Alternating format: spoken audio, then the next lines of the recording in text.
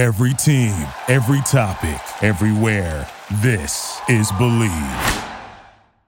Check out the Hawg Talk podcast, the newest addition to the Hit That Line podcast network. Find it on hitthatline.com or wherever you listen to podcasts. The Super Bowl is right around the corner. If you're looking to place a bet on any of the sports going on, betonline.ag is the best and only place to lock it in. From game spreads and totals to team, player, and coaching props, BetOnline gives you more options to wager than any place online. And there's always the online casino as well. It never closes. So head to betonline.ag today and take advantage of all the great sign-up bonuses. Again, that's betonline.ag. Get on over there and sign up today. BetOnline, your online sportsbook experts. Support for the Hawg Talk podcast is brought to you by Manscaped, the best in men's below-the-waist grooming. Manscaped offers precision-engineered tools for your family jewels. Get 20% off and free shipping using the code HAWG at manscaped.com. That's 20% off with free shipping at manscaped.com using code HAWG. Razorback fans, be sure and stick around for the second segment of the Hawg Talk podcast. Former Hawg and NFL safety Kenoy Kennedy is our guest on this Friday episode of the HTP, so don't miss out. Woo pig.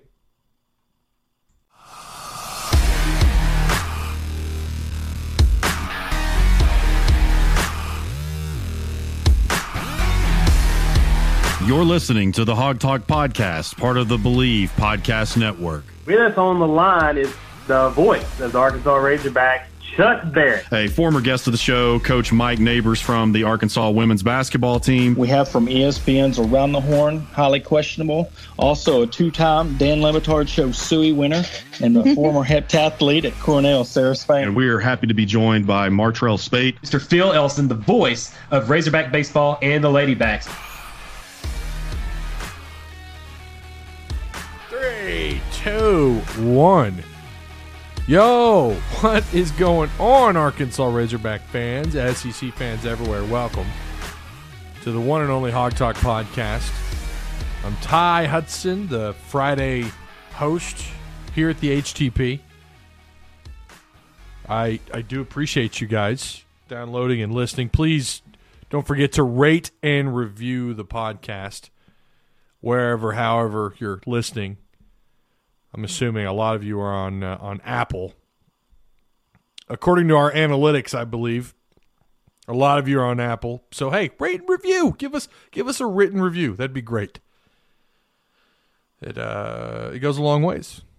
It does, and we appreciate it. So a lot to discuss.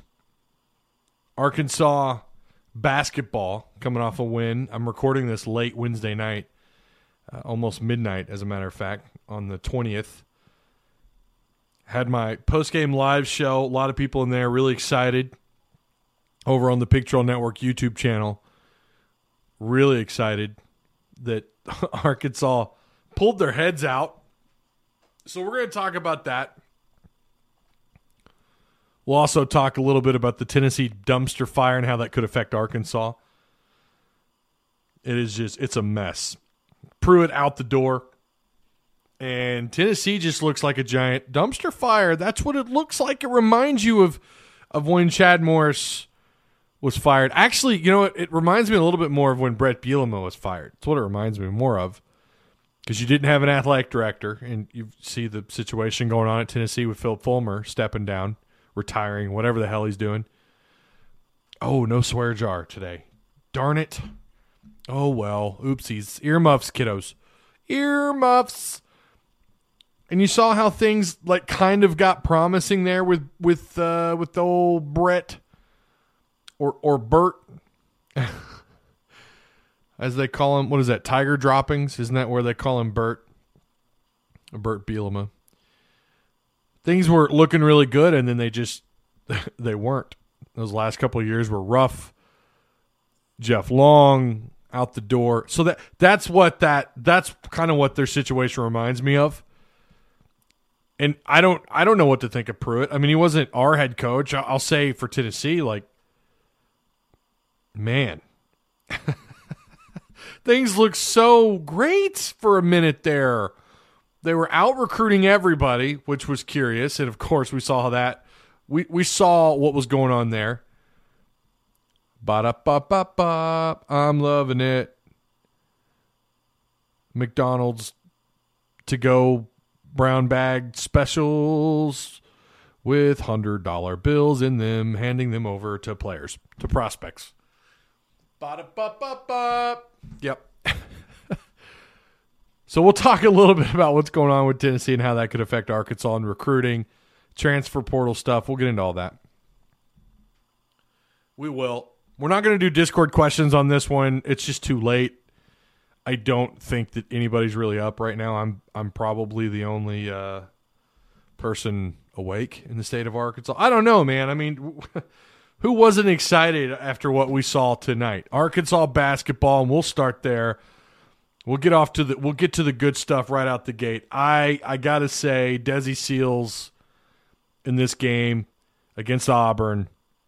I mean, yeah, Jalen Williams was great, right? Moses Moody kind of came alive there in the second half a little bit. I think he ended up with 5 points. I had it right up in front of me. But it was really like Desi Seals is why you were in this game, and Jalen Williams. Their efforts were so impressive.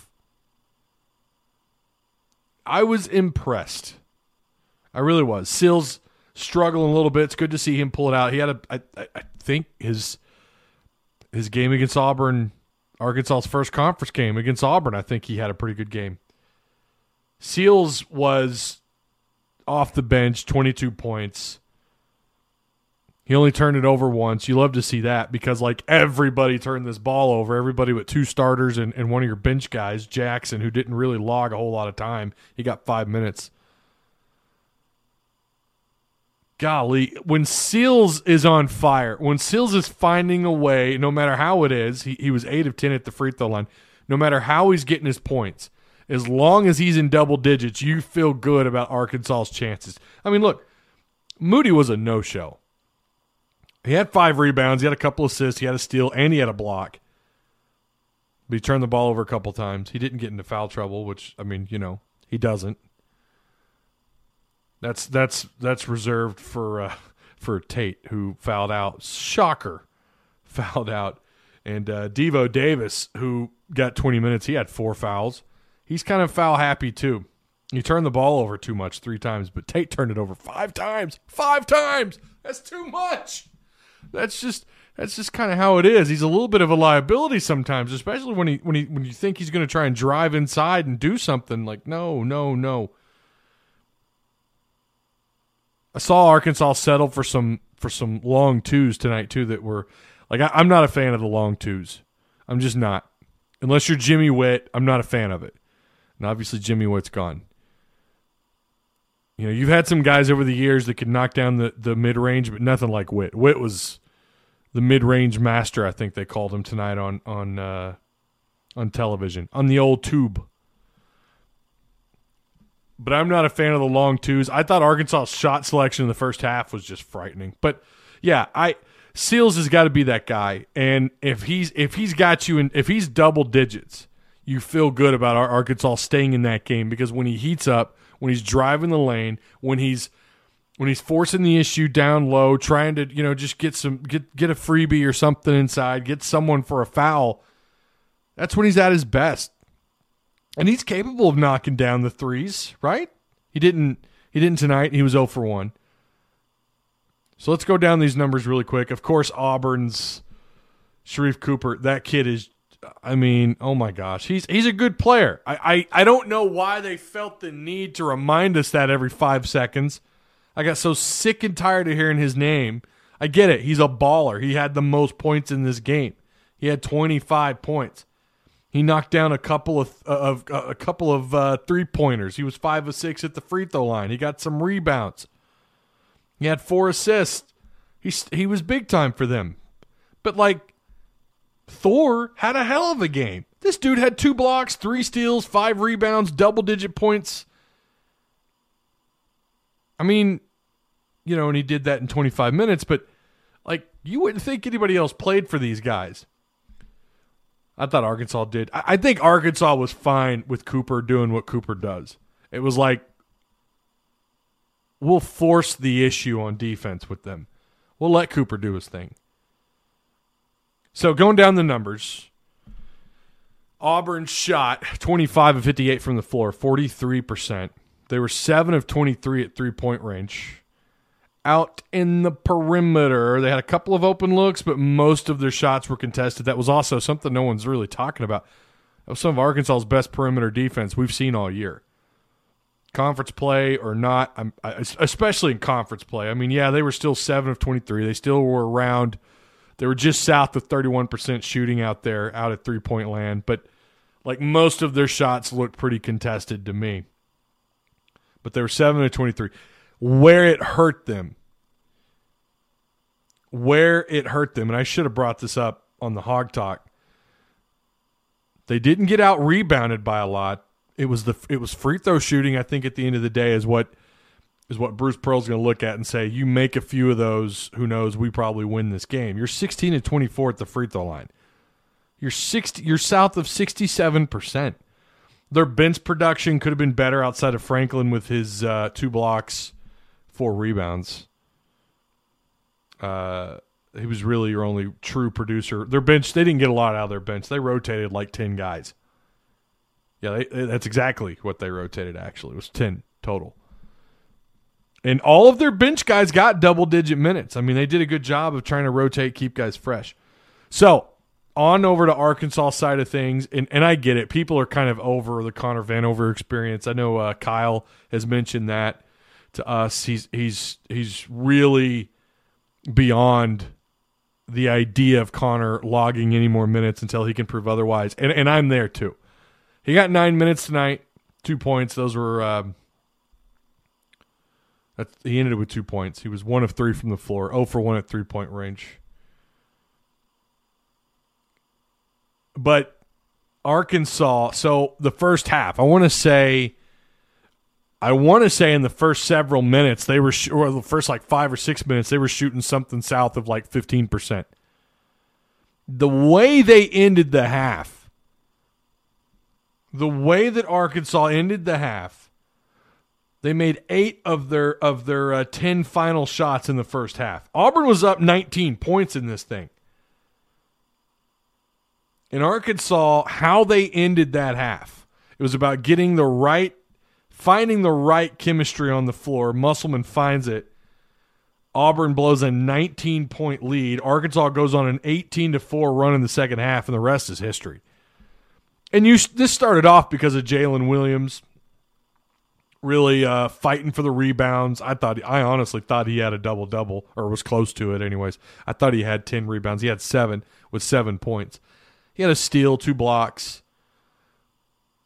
You got more second chance shots, and this is the difference between this year and last year. But you know the offensive rebounding is so much better this year. Your total rebounding is so much better. They out rebounded Auburn by 2, 36-34 total rebounds. Going down the list here, we'll start with the bench, who was huge in this game. I can't say enough about Seals, Devo. Jackson got 5 minutes on the floor, and the guy had an assist and 3 points. Knocked down a 3. He was 1 for 2, and then that was it. I was a little surprised by that, but again, you kind of saw what worked there with Devo, Desi, Smith, Moody, on and off, Note, and Tate. That worked. And I really feel like this was the night where I thought Connor would log double-digit minutes, maybe 15, 20 minutes. He gets 9. Really makes you wonder how many more starts Connor gets. So Arkansas, 30 of 65 from the floor. That puts them at 46%. They were 26% at three-point range, 4 of 15 at three-point land. 4 of 15. They won this game shooting like that, shooting south of 27%. 11 of 15 at the free throw line, that's not great. You know, that's 73%. But, I mean, Auburn, south of 67, again, 16 of 24. I just can't say enough about the bench play. I mean, I just can't. Ethan Henderson only got 2 minutes. A little surprised by that, but again, I mean, Musselman I think he just outcoached Pearl in the second half. All of the heat that Muss was taking. And for him to come out and outcoach Pearl in the second half and in the final minutes of the first half, you just saw it, man. It was really good to see. I mean, just between two guys, Davis and Seals, who ended up with Devo, who ended up with 20, the majority of that in the second half, and Seals with 32, and again, that's minutes. Combined 32 points. Combined 4 assists, 7 rebounds, 5 defensive, 2 offensive, both those from Devo. Devo got into foul trouble, and this is something the guy has just got to work on. I'm going to tell you something else that impressed me. I haven't said this all year. My goodness. The Arkansas Razorbacks finished at the rim tonight, or at least the best that we've seen. They played better down low in the paint. We saw some putbacks. We saw some dunks. We saw them get it going. Why? Because you have Smith rotating in there, Jalen Williams playing in there pretty well. I mean, look, Connor Vanover, all 3 of his rebounds, he was playing down low on both ends. Didn't really see him out in the perimeter much. He didn't end up with any offensive rebounds. Justin Smith got you 4 offensive rebounds. More than your other starters combined, in the same amount as Jalen Williams and Davis the entire game. 4 offensive rebounds from Smith. Like, you were playing so much better down low in the paint. You were finishing at the rim. You had the putback dunks. I'm telling you, Justin Smith, and I still don't think he's 100%. He ends the night with 5 rebounds, 2 assists, no blocks. He was blocked like twice, I think, but he did end up with 10 points. Really thought either he or maybe I thought someone would end up with a double-double tonight, but wasn't the case. So the SEC, Kentucky goes down again. They fall to 3-3. They are just bad. Arkansas now 3-4 in conference play. So your leaders are Alabama. It's like Alabama and everybody else. I mean, really. Was this football? Are we talking football? Oh, my gosh. Here we go. Bama's going to dominate football, and now they're off to a 7-0 start in basketball. LSU 5-2. Tennessee 4-2. I don't know what to think of Tennessee. Like, I think the jury's still out on some of these teams. Mizzou's 3-2. 9-2 overall in the year. Bama's 12-3 overall in the year. So your game's coming up. I mean, this is probably your easiest point in the year. These 4 games. Well, 3 games, sorry. Auburn, Vanderbilt, Ole Miss. You got the one on Auburn. That was your toughest game of these 3. You're better than Vanderbilt in so many different ways. They're going to try and knock down some threes. That's what they do. It looks like they're going to live and die out there this year out on the perimeter. On the 23rd, SEC Network, 12 p.m. Then on the 27th, 7:30 p.m. And then Oklahoma State on the 30th at 3 p.m. No idea on where you're going to watch it for the SEC Big 12 matchup. So, yeah. I feel pretty good about these next 2. I mean, you should win these games. But like I said on the post-game show last week after the Bama loss, after the blowout against Bama, that was back-to-back blowouts. I said, okay, we have to wipe the slate clean and start over on fan expectations this year. I still don't think they played great tonight. This is such a crazy year in college basketball. Yes, it's COVID-related. Games getting postponed and having to redo your schedules and everything. It's a weird, crazy year. By the way, we don't even know if you're going to get to play Vanderbilt. They've had games postponed. I hope they do. That's right around the corner, man. By the time you guys listen to this. So, yeah. You got a chance here to really make some things up. You got a chance to get things headed in the right direction, get a win streak going. Vanderbilt, Mississippi, and that Auburn game that you already won 75-73. Sweeping Auburn, it feels great. You beat them the first time around 97-85. I'm going to tell you, this is not the same team that went on the road and beat them 97-85. I get it. Cooper wasn't healthy then. He's healthy now. That changes things. He balled out. He looked really good. I believe they were without Justin Powell tonight. That's a guy that averages 12 points, like 6 rebounds. That's someone who contributes quality minutes, it looks like, for them, and he was out. So I still don't know where this team is. So like I said, I wiped the slate clean. Expectations probably, well, they should. They should come down. I don't know if this team makes the tournament or not. I know what ESPN is saying.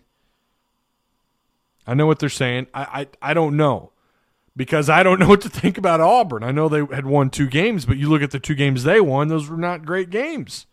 It's not like they're out here beating Tennessee and LSU and Bama or Florida. So, yeah, Oklahoma State again on the 30th. That's going to be a real test. I feel like we've already had the test. I really do. I think the first – every SEC game that we've played, you go back to that Mizzou game, you lost 81-68. And again, you go to the LSU and Alabama losses that are blowouts. I kind of feel like we've already had the test. Now it's more about how do they respond the rest of the season. In that test, what it showed us was that, okay, Arkansas has limitations. They have big-time limitations. And they're so obvious. And I've complained about them every single show. It's not playing as a cohesive unit on either side. It's perimeter defense has been bad, but it's transition defense. It's not getting back quick enough to get in your place on defense. It's shot selection. It's not finishing at the rim, and it's not playing as a cohesive unit. Musselman having a hard time finding who his 5 are. Does Musselman take blame for that? Yeah, I mean, you can't let him off the hook. I mean, it's also kind of hard to blame the guy too, considering the what you've lost and what you're working with this year with all these new faces. Some freshmen, or a lot are freshmen, and the others are transfers, right? The only transfer that everyone's really super familiar with is Connor Vanover, but we didn't get to see him last year play in real time. We didn't get to see him play in any game, obviously. He had to set the year out, right? If only he could have played a year ago, what that would have told us this year with this unit. You wouldn't have to be figuring this stuff out. Am I right? You don't know what you have when you're practicing, and that's the only time you see Connor. You really don't know what you have until you line him up, put him on the floor against other teams that, you haven't played every day like you have your own team in practice and what have you. We would already know what to expect. Musselman would already know. We'd have an idea of where he would be on the roster. And I still stand by what I said. He's a great piece on the floor when he's able to stretch the floor, but he's just not had quality minutes. And I'm with everyone else who says I'm kind of over the experiment. It's time to move on and figure something else out. And I agree with that. Maybe he can earn his way back on the floor and get quality minutes. I don't know. I mean, he is someone you like. When you've got another team that's got a big that's close to him in size, you like being able to match him up with that individual. But if they got any muscle behind him, he's in trouble. He gets pushed around too easily. He just gets pushed around entirely too easy. He does force you to alter your shot underneath, but that hasn't been a problem for opponents. They alter their shots just fine over Connor. I've seen him get out hustled for rebounds too a couple times. What few minutes he logs. So, okay. I do like Arkansas's odds against Vanderbilt and Ole Miss. Vanderbilt on the road again, 23rd at 12 p.m. on SEC Network, unless that changes. Moving on to football. So, oh boy, back to Tennessee here really quick. 4 players so far have entered the transfer portal since Pruitt was fired after the internal investigation there's just so much there we don't know about it. And I hope one day, as much as I would love to know every single detail that happened after Petrino, after the incident with the bike and the blonde, I would absolutely love to know what's going on with Pruitt at Tennessee. This is unprecedented, man. I mean, they do this inside investigation, and the cheating is so sloppy. They fired Brian Niedermeyer and Shelton Felton. That's that dude's actual name. Oh, his mama must have hated him. That must have been a tough pregnancy or something. Shelton Felton. I can't even. They were fired along with Pruitt, and 4 volunteers are. Isn't it nice to see this happen somewhere else? I mean, just take it in for a second. Like at Arkansas, this almost feels like, yeah, I totally would expect something like this to happen. Fingers crossed, knock on wood, that doesn't happen anytime soon. It can happen anywhere, people, and not that Tennessee's a powerhouse program. Look, we knew something was up I think I said it here.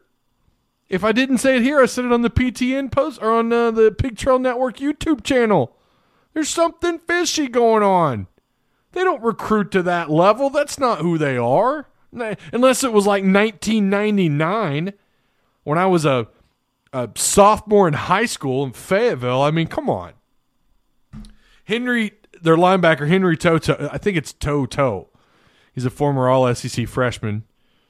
Started in 22 games. He's out. He's transferring. He's in the portal. I would love to get him, right? Running back Eric Gray, linebacker. I think it's Quavaris Crouch. It's spelled Quavaris, Quavaris Crouch, and offensive lineman Jameer Johnson. They're all 4 in the portal. So I guess really the question is, can Arkansas land any of these guys? You can't forget about the Tennessee 3 out of Whitehaven. Do they stick around? I'm talking about Ely, French, and McDonald. And if you remember, their recruiting process was all over the place. I think there was a possibility of some wrongdoing by these players when they were on campus. Don't quote me on that. It seems like a lifetime ago. When you do as much content as we do, it seems like a lifetime ago. You kind of forget like what happened during their visit. But there was some kind of drama. I don't know, but they went home and there was some issues with McDonald, the safety, who by the way played this year, had 11 tackles. He missed most of the year because of an injury. Then he comes back and he has 11 tackles and a couple pass breakups.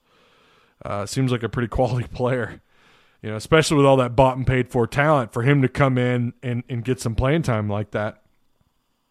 But yeah, McDonald, there was some issues about him getting offered at Arkansas, and I can remember fans were upset that Arkansas hadn't offered him sooner, or a lot of drama there. But you wonder if any of those guys hit the transfer portal, does Arkansas have a shot? Arkansas was in on all 3 of those guys, and it looked like, a lot of people were predicting Arkansas to get all 3 of them. To get all 3, Ely, French, and McDonald. Ba-da-ba-ba-ba. Tennessee strikes. On top of the whatever happened, if there's any truth to what happened when they were on campus, I don't know. That could have been a rumor that started on a board, and you know how it goes. Sometimes it just catches heat, and then it catches like wildfire, and then everybody believes it. I don't know. I don't know if that ever got verified or not by anybody. But Tennessee hit pretty hard, and it's going to take them a little bit of time to recover. This is going to be tough for Tennessee. I feel bad for anybody taking over.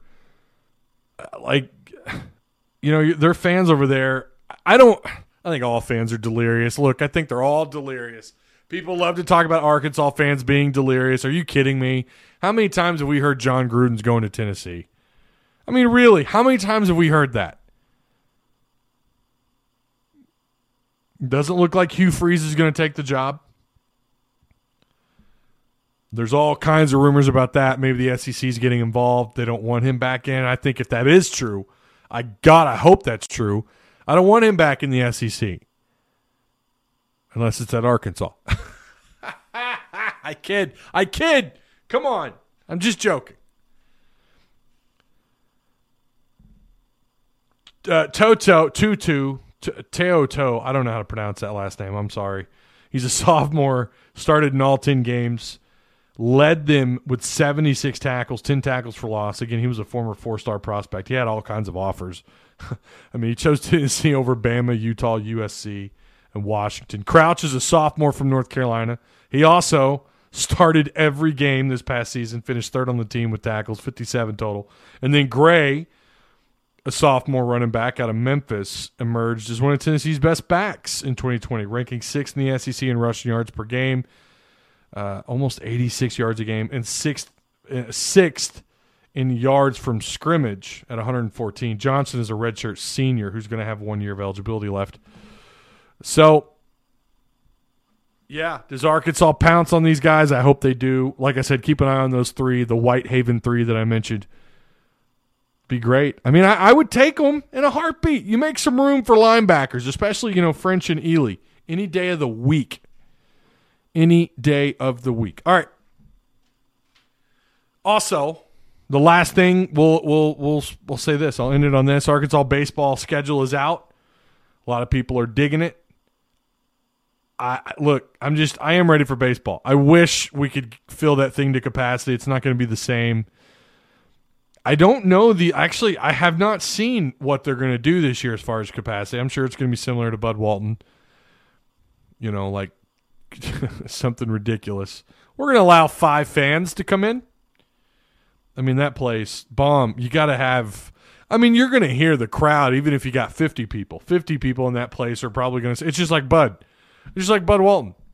It's going to sound ridiculous, and it's going to look gorgeous no matter how many fans are there, but it always looks better when it's filled up to capacity. And I think there's going to be some pretty good games in Fayetteville.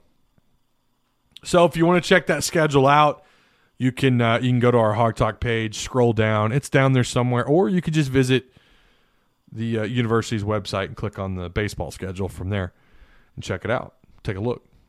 Baseball team should be pretty good this year. It's going to be exciting. It's going to be really, really exciting. Okay, well, that's going to do it. Thank you guys so much for downloading and listening. Like I said, remember to rate and review the podcast. We'd really appreciate it. Feel free to leave us a written review. That'd be awesome as well. Okay, Kenoy Kennedy coming up next here on the Hawg Talk podcast. Stick around. Woo pig. With American National, you get a dedicated agent who will help you make well-informed decisions about protecting your lifestyle. Call us today for a free review of your commercial, home, and auto policies, or to learn more about our customizable farm and ranch insurance. Let the Atkins Agency be your agency of choice. You can visit us on the web at theatkinsagency.com, call us at 501-428-0877, or connect with us through Facebook. Go Hogs!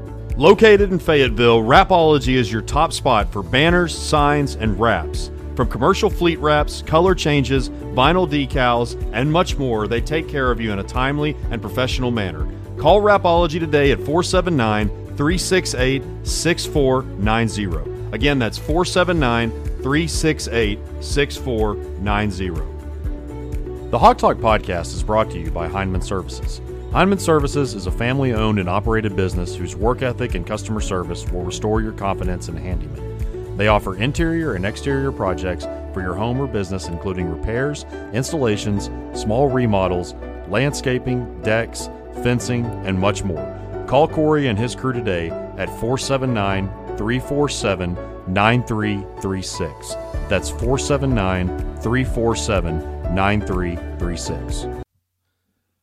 We're back on episode number 158 of the Hawg Talk podcast. Now joining me on the Workman's Travel Center hotline is former Razorback and NFL safety Kenoy Kennedy. Kenoy, I really appreciate you joining me tonight, man. Yeah, I appreciate you having me. No doubt, man. So what are you up to these days? I know you grew up in Terrell, Texas, about 30 miles east of Dallas, and I assume you ended up back there after your career? Yeah, I did. Actually, while I was still playing in Detroit, I just sold my house in Denver, and then we bought a house in Detroit. And then when we would come home, my wife and I, we were high school sweethearts. So we would stay with her mom every time we would come home. And she still had her bed that she grew up in. So it was a twin size bed.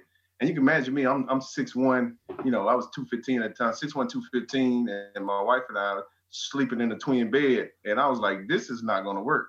So we ended up buying a house here, which is the next little town over, which is Forney, Texas, which is, probably from my house to get to where I grew up, probably takes me 10 minutes. So we ended up buying a house here, and then, still in the same spot. Man, there's been a lot of Razorbacks. I mean, I know there's a couple of current ones, Trey Flowers and Frank Ragnow, but there's been quite a few Razorbacks that have either at least signed with the Dolphins, with the Lions, or played like yourself. Yeah. And I mean, it's one of those deals, man, where, I don't think a team necessarily recruits or try to sign guys because they played at a school. It's just one of those things that kind of happens. It comes down to what is needed on the team and, who's available, who's a free agent, who's not, so it's one of those deals, man. But, and then, I think some of the GMs and all that, now the GMs and those type of guys, they kind of have a favorite, they know what kind of school puts out what type of players. So, those, and then whether they sign or not, that's kind of just a luck of the draw there. Now, when you were playing for Detroit, that was at the back end of Matt Millen's career, correct? I know that there was, some interesting things that happened during his time there. That was right at the end, I guess, right before there. That was you were on the team the year before they went 0-16, right? Yeah, right. What was it like? Matt Millen. I'm not going to ask you to poo-poo on anybody, but Matt Millen definitely in the public eye doesn't have the greatest reputation. What was the I guess locker room atmosphere or just the team chemistry like at that time, and not just on the field, but and again, you don't have to go into extreme details, but I can imagine it was a sort of a toxic environment. Well, you know what? Believe it or not, Detroit was good, man. We John Kitna was there. Now, my first year with Joey Arrington was there when I first got there. But the guys, man, the atmosphere was awesome, man. We would have Bible study, once a week. Guys would get together, man. You believe it or not, man, it was close to probably a third of the team that would come to Bible studies, man. And especially when John Kitna came, man. So family and the family atmosphere was really there. So guys, were, together on the same page in that sense. But, it was just something about being there, man. We started out the year before that, don't quote me on this year, but one year we started out 8-0. And then we ended up losing the next 8 games and we finished the season 8-8. So it was just something about, man, putting on that line uniform. It was like, man, I don't know what happened. The bottom just fell out. So, but with Matt, I didn't have any problems with Matt. Matt was for me, he was he tended to, seemed to be like a straight up guy. He really fought hard for me to get there. But, and I told him the year that they released me, they told me, it's like, I was out with my family. I was in my hometown. So we was out eating, took my family out. So my position coach called me. He was like, hey, Kenoy, I really respect you. Love the way you play. But I just wanted to call you and give you a heads up that they're going to release you. I was like, you know what? And, and I was fine with it. I was like, well, I appreciate you. I appreciate you, reaching out to me. And so probably 10 minutes after that, Matt Millen called me. He was like, hey, Kenoy, love your game. Love the way you play. If we had 21 other guys like you, we wouldn't lose a game. And I was like, okay, but you releasing me, right? He was like, well, if we can work something out with you and your agent, we'll love to have you back. So, they signed me to a nice little deal, but, it was all about, it came down to money. So they really didn't want to pay me more money, but they want to get me for cheaper. So, I really didn't live a lavish lifestyle. So I had been saving money. We had been investing and all that kind of stuff. So I said, you know what? I appreciate it. but I'm good. Thank you for everything. And I hung up with him. And that's the last thing I said to him. So, and then got a call from an agent. And it was like, hey, the Jets want to sign you, barring you pass the physical. And I told him, I said, man, you know what? I'm good. I'm done. He was like, what? I said, yeah, I'm done, man. So I walked away from the game. My wife wasn't happy because she loved New York. And, she had a friend in New York. So she wanted to go up there. But, it all worked out. And if I remember correctly, if you would have signed with the Jets, you would have played with – was David Barrett still there at that time? Yeah. David so y'all would have joined up again. Yeah. Yeah. Well, you know what? I think at the time he was in Arizona. Okay. He went over to the Jets, if I'm not mistaken. I knew it was around that time. Yeah, that was around the time that I was going from high school into college, and I remember him playing there. And so, yeah, it would have been cool to be in the same defensive backfield again. Awesome. Yeah. Oh yeah. Hindsight, always 2020, but that'd have been nice, man. Well, let's go back to when you're growing up in Terrell, Texas, and I always is it Terrell or Terrell? I know I'm probably pronouncing that wrong. Terrell. Okay, so I had it right. It's very few times that I actually have pronunciations right on the first time. But we've had Coach Nutt on the show before. We had him back almost a year ago, and we've had former Coach Nutt players on. And one of the things that I always ask now, I've met Coach Nutt many times, and throughout my childhood, throughout as an adult, and obviously one of the greatest guys you'll meet, and a very funny guy. He loves to have a good time. He's very energetic. One of the most motivating coaches you'll ever find. I always ask, what was your first impression of Coach Nutt, whether it was a recruiting phone call or whether he came to your school? What was your first impression of him? Well, I was it was my junior year. And then that's when Danny Ford just got fired. And so they hired Houston, and he came in, so, we're, looking to turn the program around, and here he comes. And it was like, man, this guy's so full of energy that this can't be real. It's like, okay, well, he's excited about the job. He's gonna say all the right things. He's saying all the right things, but man, once you got this, being around him every day and realizing, like, man, I don't know where he's getting his energy from, and everything he says is he's backing it up. And he brought in any story. He came in and, when practice was over, guys were so used to doing the workouts, take a shower, and go about your business. But when he came in, he's like, hey, guys, no guys are hanging around. First opportunity to leave the building, you guys are scadding from here. So he brought in a basketball goal, man. He built a like a little game room that we never had. And so guys started hanging around, and that kind of built that family atmosphere. And then we started getting, guys from playing with them, but you don't really hang around them off the field. But it kind of built that family atmosphere, and man, the rest is history. What were some other schools you were looking at? I mean, obviously you made a great decision coming to Arkansas, had an incredible career there, played on some great defenses, but what were some other schools that were on you hard that you were really looking at? I took visits to Kansas. Took a visit to A&M. I took a visit to Louisiana Tech, but I was getting recruited by, Texas, Texas Tech. I went to Tech too, Texas Tech. But I think I ended up maxing all my visits out.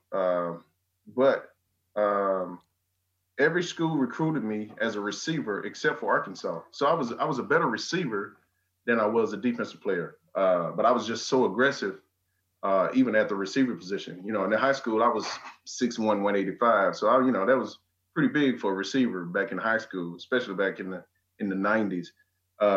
But yeah, so doing that.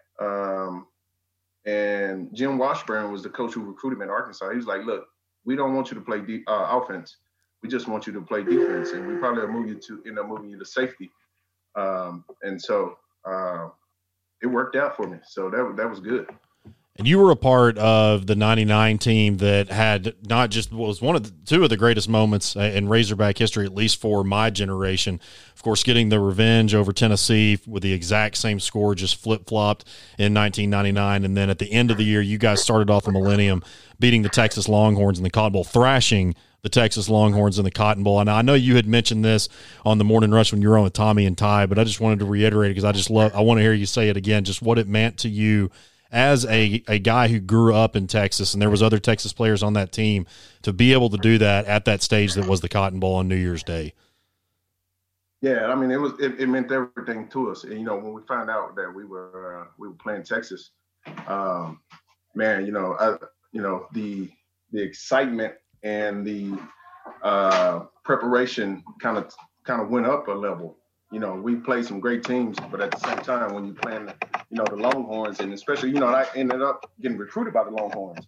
And long story short about that, my dad went to UT, and so I grew up being a Longhorn fan, and then to get that first letter from him, I was excited. And I don't want my Razorback fans to hold this against me, but try to tell the history about it. But at the same time, I grew up being a Longhorn fan, and then they recruited me hard, and then they fell off.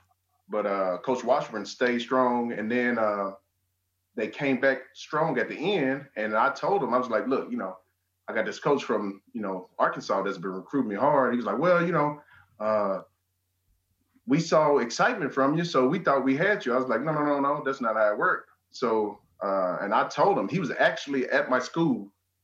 The coach from Texas was at the school when I told him this. He came there for a visit, and I was like, well, yeah, I think I'm leaning towards Arkansas, so you guys not even in the mix.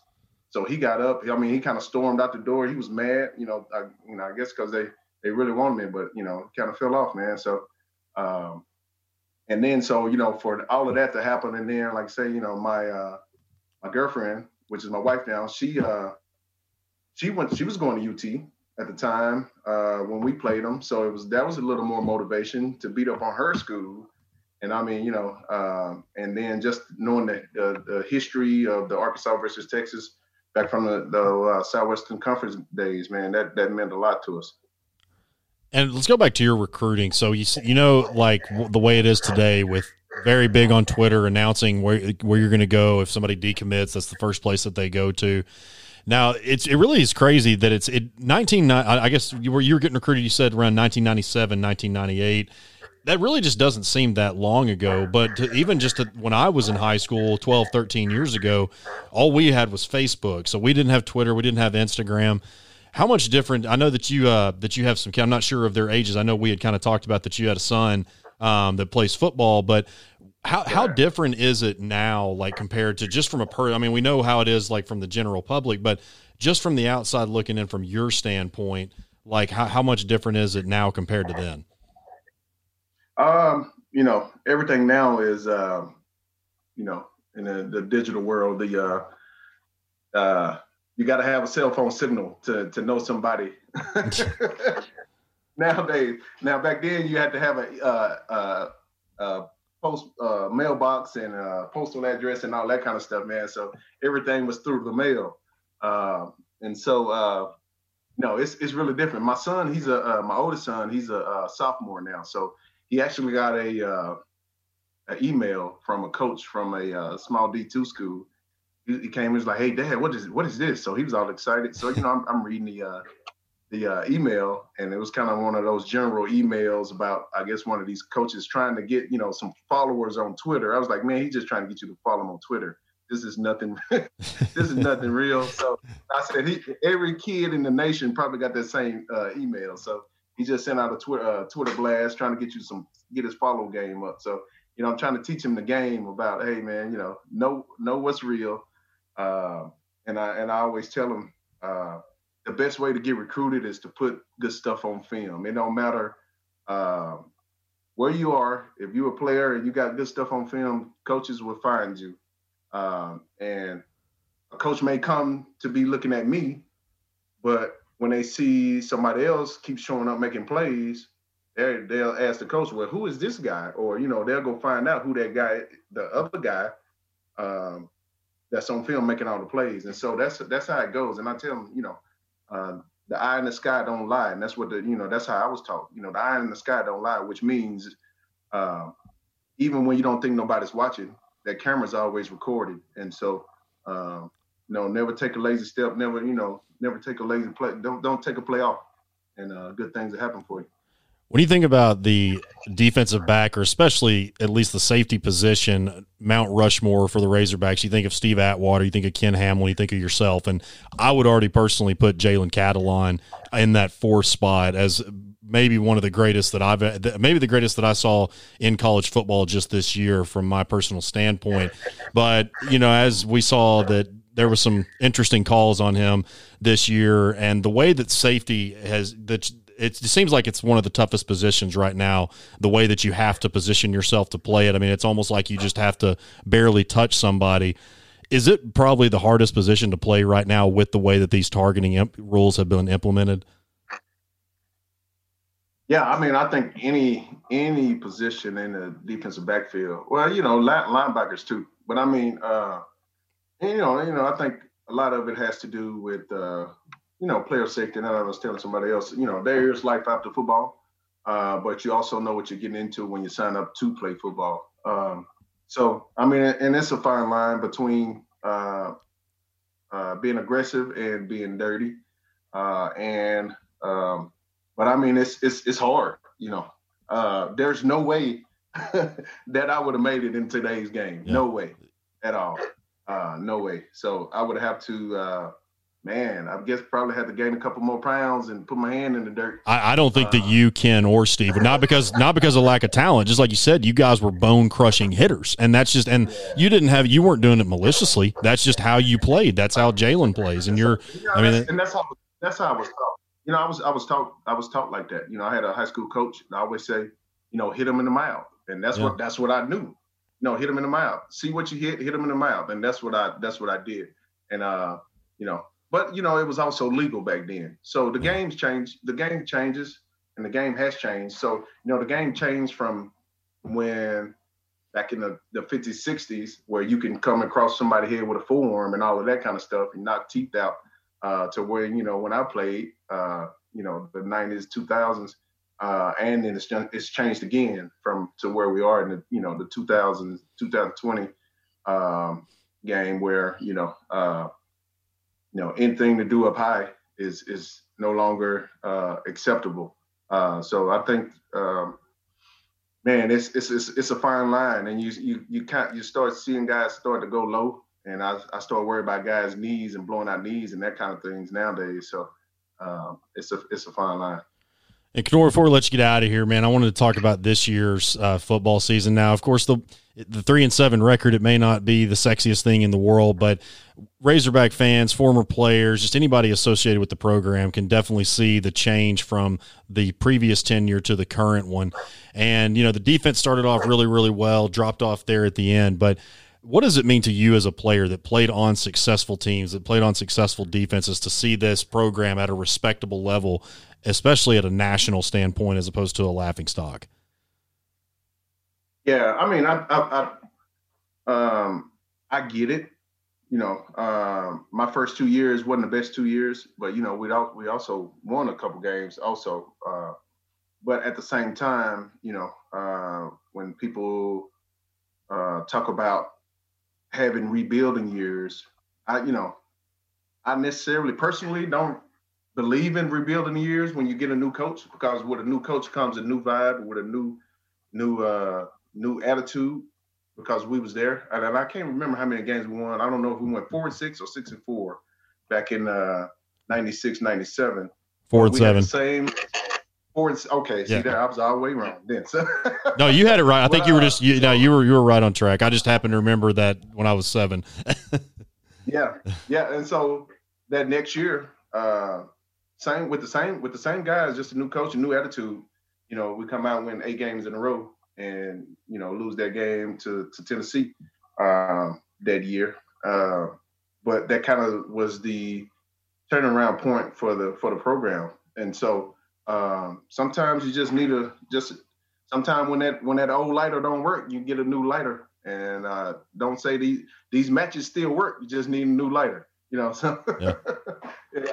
It's one of those deals, man. You get in there and put a fire on these guys, man, and you can turn some things around. Yeah, that's definitely what it took. That's what Coach Nutt did in the first year, and just, man, that's what thing that anyone that played for him that we've had on here, especially the ones that started in his first year, just said, we had Anthony Lucas on back at the beginning of football season. He just said we were a bunch of guys that were talented, but we were just not really together. And that's kind of what Coach Nutt did. And I feel that Coach Pittman has done that too. I'm really excited about what he has to bring. And well, Kenoy, it's been great talking with you, man. I always love visiting with the Coach Nutt players, especially the early ones, because you guys were the ones that I looked up to as a kid. And so it's been an honor talking with you, man, and definitely look forward to catching up with you down the road. No doubt. I appreciate it, Cal. Well, that will do it for episode number 158 of the Hawg Talk podcast. Thank you guys, as always, for listening. For Kenoy Kennedy, my name is Kyle Sutherland. We will catch you next time.